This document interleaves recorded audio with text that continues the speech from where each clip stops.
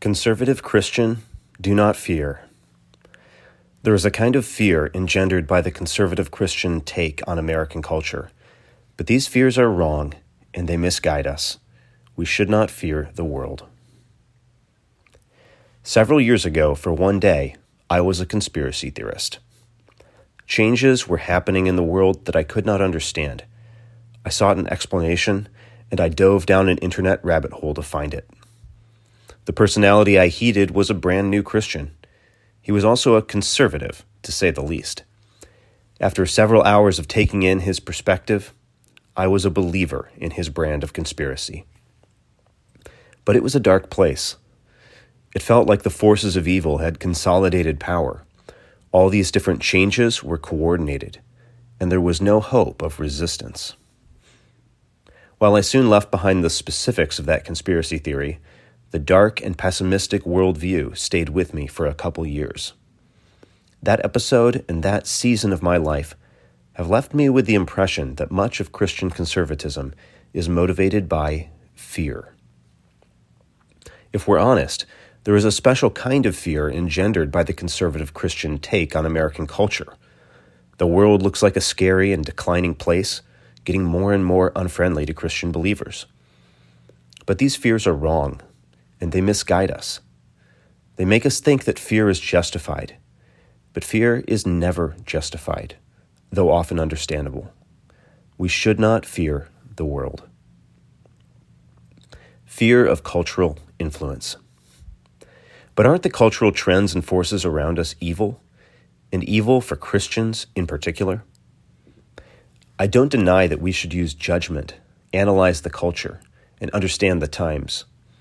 But Christians exhibit fear rather than careful judgment when we come to exaggerated conclusions that don't follow from the facts on the ground, construing the world in a predominantly negative way.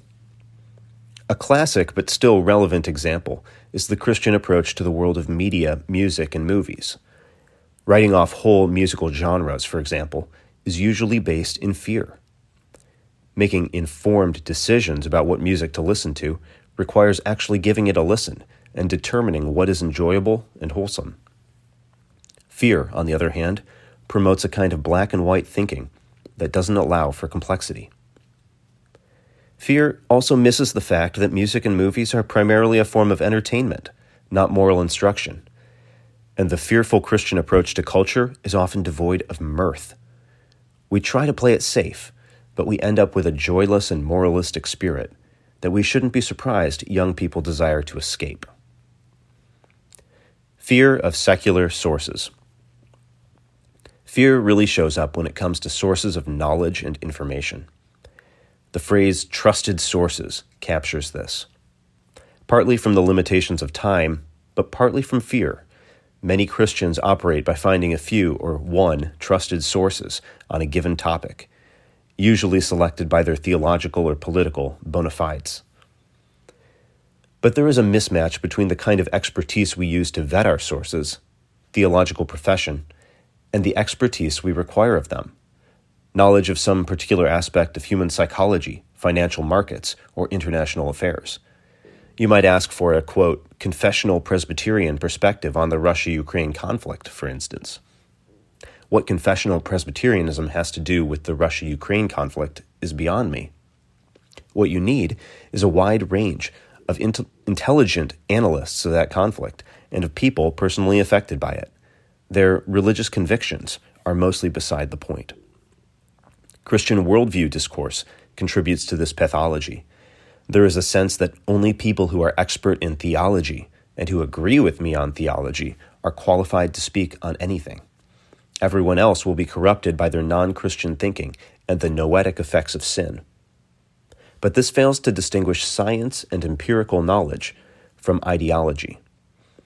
We certainly don't want young Christian people to attend a sociology course and passively and uncritically imbibe postmodernism and critical theory. But to insist on remaining ignorant of the results of the social sciences is not a form of Christian faithfulness, but of anti-intellectualism. The same goes for psychology, which Christians often dismiss as non-Christian and Freudian.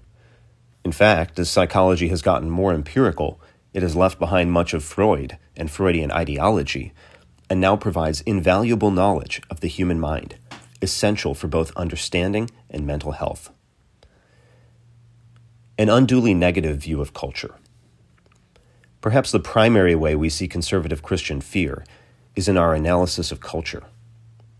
You hear it when Christians talk about how bad things are getting for Christians in the culture. This talk often lacks specificity. We don't discuss the specific social dynamics for Christians, which part of the culture is experiencing it, or where there are positive developments for Christians. I once was at a dinner table with some friends, and I heard this kind of negativity, rooted in fear, being expressed. I pulled out an article from Richard Hanania as a counterpoint. Conservatives win all the time. Hanania, a great non-Christian source for rational political analysis, points out how political conservatives have had several major wins in the last 40 years, usually when they did not engage in culture warring and fear, but when they were politically strategic. Hanania actually has a pretty negative view of the religious dimension of the right, partly because of these pathologies. In the last month or two, I've noticed that Christians are using Aaron Renn's analysis of the negative world as a springboard for this same fear. While I think Renn's sociocultural analysis is much more sophisticated and specific than the standard evangelical fears, the phrasing still lends itself to this evangelical trope. Lots of people in the critical evangelical camp warn us of the combination of political conservatism and Christianity. But I really see the danger when both political conservatism and Christianity contain a sense of decline and hopelessness. If political conservatism is on the decline, and this is tied up with Christianity's decline, and maybe the coming of the end times, then you're really in for a heavy dose of fear. An unduly negative view of non-Christians. At times, like the day I was a conspiracy theorist, I've allowed myself to slide into this kind of politico-religious fear, and I always notice that it engenders a fear of other people. People who are secular and or liberal become enemies, and not only objects of fear, but also of anger, hatred, and disgust. You know you've slid into fear when your view of other people, and non-Christians in particular, but also Christians of other political sympathies, becomes predominantly negative. When you unplug from the media sources, often conservative political commentary, that engender this feeling, you're able to talk to normal people and find that they don't think about politics that much. Few of them are out to get anybody.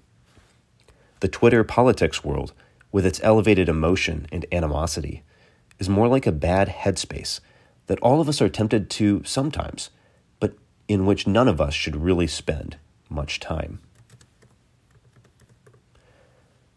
This is a place where I think a better philosophy, theology, and psychology of other people can really help.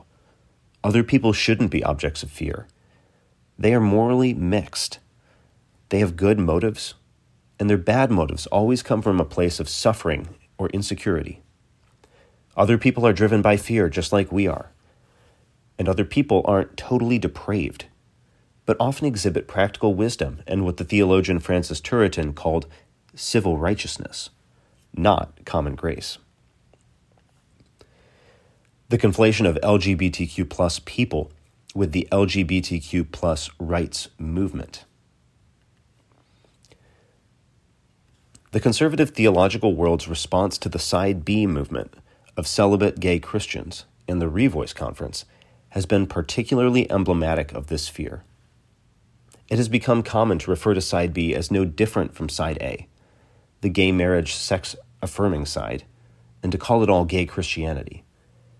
Rosaria Butterfield has been very explicit about this, including in her recent address at Liberty University and in her recent book, 5 Lies of Our Anti-Christian Age, a book I do not recommend, and about which I am disappointed that Kevin DeYoung endorsed by writing the preface.